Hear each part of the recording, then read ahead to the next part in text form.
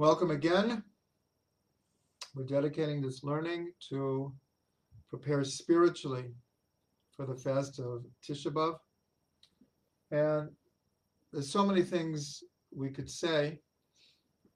I'm going to try to narrow the focus to the positive.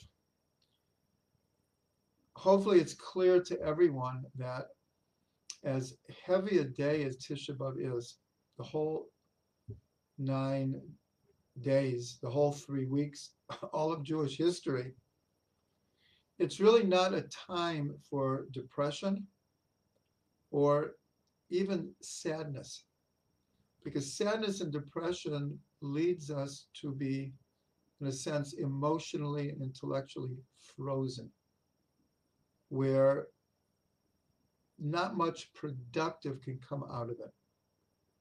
And as strange as it might sound, we want something positive to come out of the fast. We want to come to a tikkun. The Slonim Rebbe, among most of the Hasidic Rebbes, said, on one hand, it is true that we're crying for the destruction of the temple, destruction of Jewish sovereignty, for all of Jewish history. There's no doubt about it. But he said, to cry over something that happened 2,000 years ago, there is a worth to it. Don't get me wrong. Don't get the Slonim wrong. But he said what we're really crying for, what really pains us, is what our sages told us, that if a person lives in a generation where the temple is not being rebuilt, it means that it's as if we're living in the generation where it is being destroyed. And since it appears that we have not made the proper rectifications, the proper tikkunim, for the reasons why the temple was destroyed in the first place, that is what should really pain us. What is it about us that we don't merit a full redemption? And that, when we look at ourselves in the mirror, that touches us much deeper than crying over something that happened 2,000 years ago. As important as it is, again, don't misquote me or get me wrong.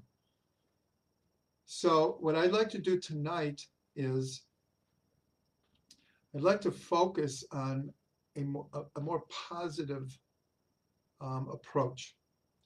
And this is reflected in something that happened after the fire in the Moshav. Is someone asked a good friend, Alon Tiker, if he was optimistic about the future, if he was hopeful about the future. And he answered, it was like a week or two after the fire. He said, it's not that I'm hopeful or optimistic, I'm determined. I'm determined to rebuild the Moshav. And so in our day, when we are seeing the rebuilding of Eretz Yisrael, the ingathering of the exiles, Yerushalayim is not the same destroyed city or the empty city that it was 150 years ago. The Jewish people are meriting to see something awesome is happening here. And so we want to stay with a determined response to Jewish history and all the oppression that we have experienced, and look forward towards redemption. Because of course we're told that Mashiach is born on Tisha B'Av, out of the ashes. And of course, this is not just a metaphor. Out of the ashes of the Holocaust, the state of Israel is reborn. So we're told that every month has a chush, has a sense. And since the 3-week period that we are in between the two fast days of the 17th of Tammuz and Tisha B'Av encompasses 2 months, Tammuz and Av. The sense of the month of Tammuz is seeing, Re'iyah, and the sense for the month of Av is hearing. And it's explained very simply that during the month of Tammuz and up to Tisha B'Av, the spies were checking out the land of Israel, but what they saw was not properly understood, not properly integrated. And so we have to do a tikkun on how we see the world, ourselves, Eretz Israel, the Jewish people, everything. And the sense of the month of Av is hearing, because we heard on Tisha B'Av itself the report from the spies, and we just accepted it. It was lashon hara. It was evil speech, but we listened to it.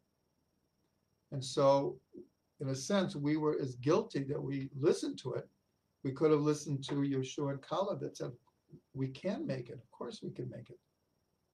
So I thought that it would be appropriate to talk about a little bit about the Shema.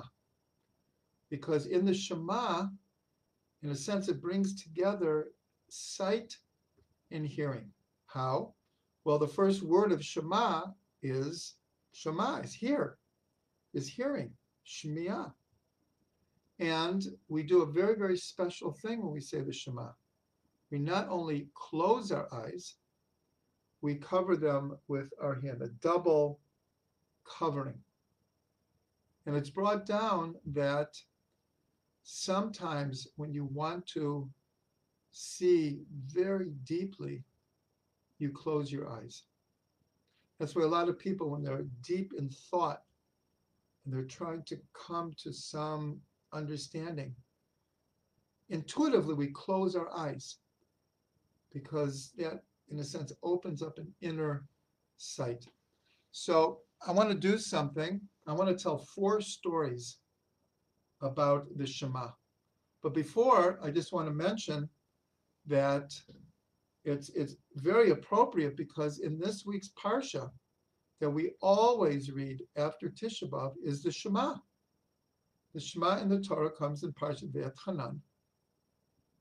And it's not a coincidence, because the way the sages arrange the Parshiyot, the Torah portions, will always read the Parsha of Devarim before Tisha B'Av, and we'll always read the Etchanan right after. So in other words, after Tisha B'Av, when a person could become depressed and sad, and by looking at Jewish history, say like, what is this all for? Why am I holding on here? So we say the Shema in the Parsha. That's when it comes. So I want to tell 4 stories, and I was thinking about this because I and many other people merited to be with Reb Shlomo almost every Tisha B'Av. I was with him, I believe, 12 or 13 straight Tisha B'Avs. And he would tell stories. He would tell the most heartbreaking stories from the Gemara about the first and second temple, from the Holocaust, from the Crusades, from the Inquisition in Spain. Just heartbreaking stories, but they were so deep that it actually gave us strength. Because Reb Shlomo used to teach there's 2 types of miracles. There's God miracles, and there's Yidden miracles. What are Yidden miracles? That when the odds are so against an individual or a community or all of Am Yisrael, and we make it through somehow. He said, these are Jewish miracles. So I'm going to tell the stories fairly quickly, but hopefully they'll give everyone inspiration. The first one is probably the most famous story in all of Jewish history about Shema, and that's when, of course, Rabbi Akiva is being tortured to death, and his skin is being flayed off of him with burning combs. Excuse me. And his students who are watching see he's preparing to say the Shema. And they say, Rabbi, how do you have the state of mind to say the Shema as you're being tortured to death? And he very famously answered, my whole life I've been waiting and anticipating a time that I could fulfill the mitzvah of loving God with my whole soul. Like we say in the first passage after the Shema, you shall love the Lord your God with all your heart, with all your soul, and with all your might. And he said, now that I have the chance, I shouldn't fulfill it. And he said the Shema, and as he came to the last letter, the Dalet, his soul left his body. And this story quite literally inspired, unfortunately, literally hundreds of thousands of people to say Shema.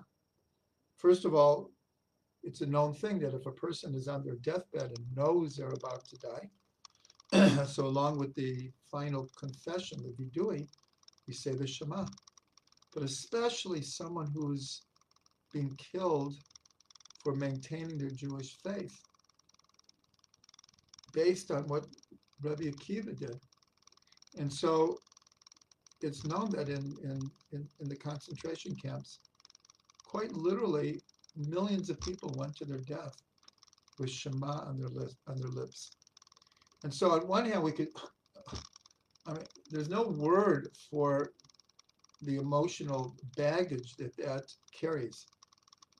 But on the other hand, it gives us such strength that we're from a people that through thick and thin, our faith conquers all, conquers death. So that's the first story. The second story is, it was 1989, and my family and I were in Los Angeles. We were at our good friends, the Richies, for Shabbat. And he said, I'm going to take you to a very special place this Shabbos. We went, it was a private home. It was a mansion. And in the home, there was a huge library. Well, it was a whole congregation there in the library davening. And afterwards, it was Sheva Brachas for the Balabait's granddaughter. And later, I asked Josh Ritchie, what's the story? So this is the story he told me, and he said he heard it from the man himself, who was Rabbi Reuben.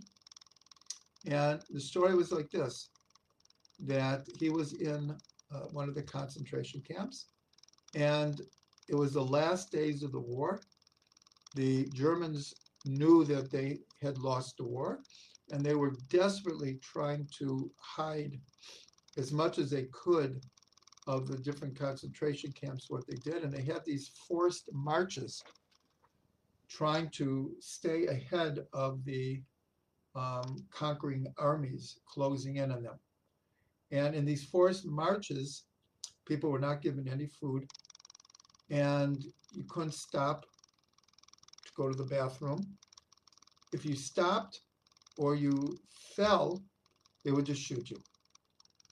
And so this Rabbi Reuben, who was a relatively young man at that point, he's at the end of his strength. He's like held on for through the whole war. And now it's the very end, and he's just people are literally dropping all around him, being shot, and he's trying to continue, and he's just losing strength. And at one point, he's almost ready. I can't go on. I can't go on. And he related the following thought that he had. He said to himself that right now, because they're not allowed to stop, and many of them had dysentery, so his clothes were completely soiled. And he said, Master of the world, I'm at this point, if I'm meant to die, I'll die. But I refuse to die without saying the Shema. And right now, Jewish law is if my clothes and my body are soiled, I can't say the Shema. So Rabbona Sha'olam, give me strength to carry on, because I will not leave this world without saying the Shema. And that gave him a burst of energy, and he survived. He survived. When I first heard this, I was just astounded. I was just so moved, absolutely so moved by the inner strength and the faith that Rabbi Reuben had. The third story. Everyone's heard of Viktor Frankl. Viktor Frankl wrote a very famous book called In Search of Meaning. He was in the camps, and he was when he went into the camps, he was, I believe at that point, either studying for his doctorate, I don't know the details exactly, or his master's, his doctorate. And he had, when he was taken from his home, he had a manuscript. It might have been his thesis, I'm not sure, but it was his life's work at that point. And he had put like everything into this thesis. And somehow he had hidden it, and he was carrying it on him and just praying that it won't be discovered. After a short time in the first of the camps he was in, it was discovered, and it was taken away from him and destroyed. And he was so down and depressed, and he just couldn't believe it. It just felt like his whole life had just disappeared. And so he tells the story himself that he was walking around in a complete state of depression. And they were wearing, these, I guess, prison clothes, concentration camp clothes. And every once in a while, they would change them. And one time he changed his clothes, and he put his hand in the pocket, and he felt a piece of paper in there. And he pulled it out, and it was part of a siddur. It's part of a prayer book. And on it, it had the verse, the verse of Shema. Excuse me a second, I already said a bracha.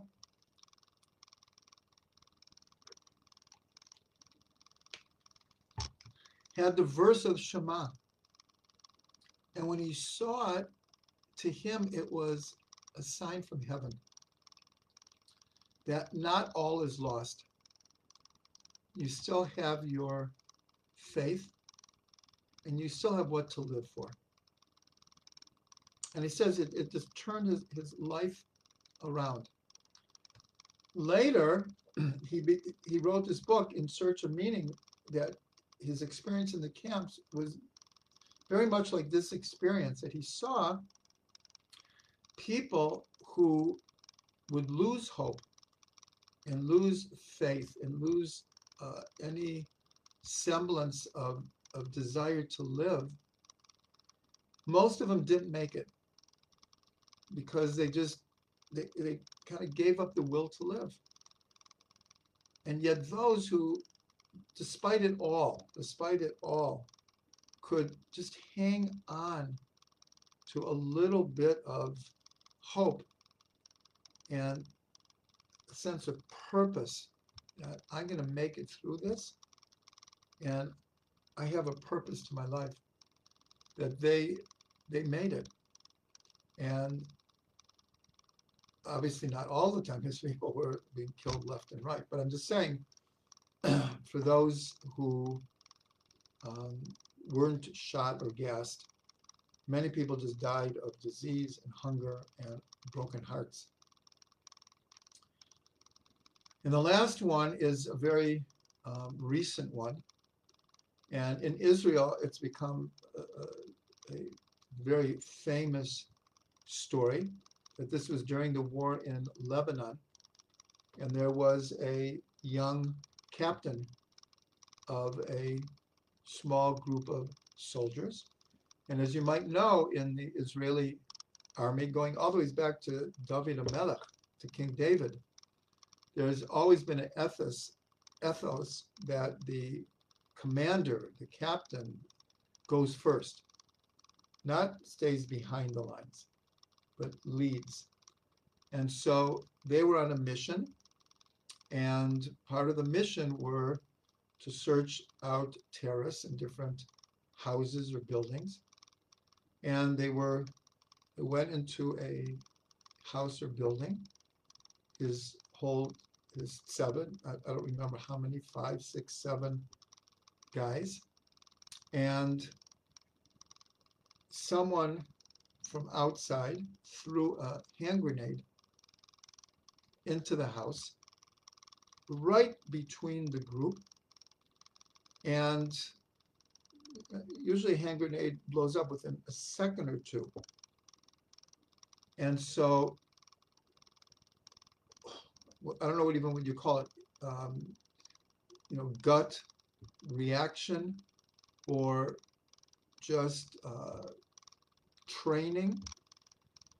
His name was Roy Klein, Zichrono Livracha, and he dived on the grenade in order to absorb the blast that in potential would have killed everyone, because it was a small space, and he had like 1 second to think. And as he fell on the grenade, he yelled out, "Shema Yisrael." So this in Israel became a legend. Again, it's a tragic story. He left a wife and a number of young children, and of course it's such a tragic story. But it depends how we listen. Remember, this month is the fixing of hearing. So we want to hear these stories and be determined that we have a purpose in this world. The Jewish people have a purpose. We have a purpose that we came back to Eretz Yisrael.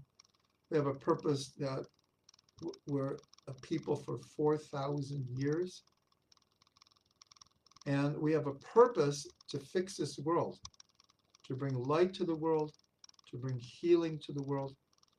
And in one sense, Tisha B'Av is the low point of the year. Quite literally, as we sit on the floor, it's the low point of the year. And yet, from that low point, from these very tragic stories, we get strength, and we get hope, and we get determination that we didn't hold out as a people all of this time not to fulfill our mission. So So I want to bless everyone with an easy fast. And of course, there's always the hope that a miracle will occur. We won't have to fast. But in case that we do, that we do it with steely determination to have a purpose in life and to fulfill the purpose of the Jewish people, to bring healing, light, rectification, and redemption to the world. Everyone have an easy fast.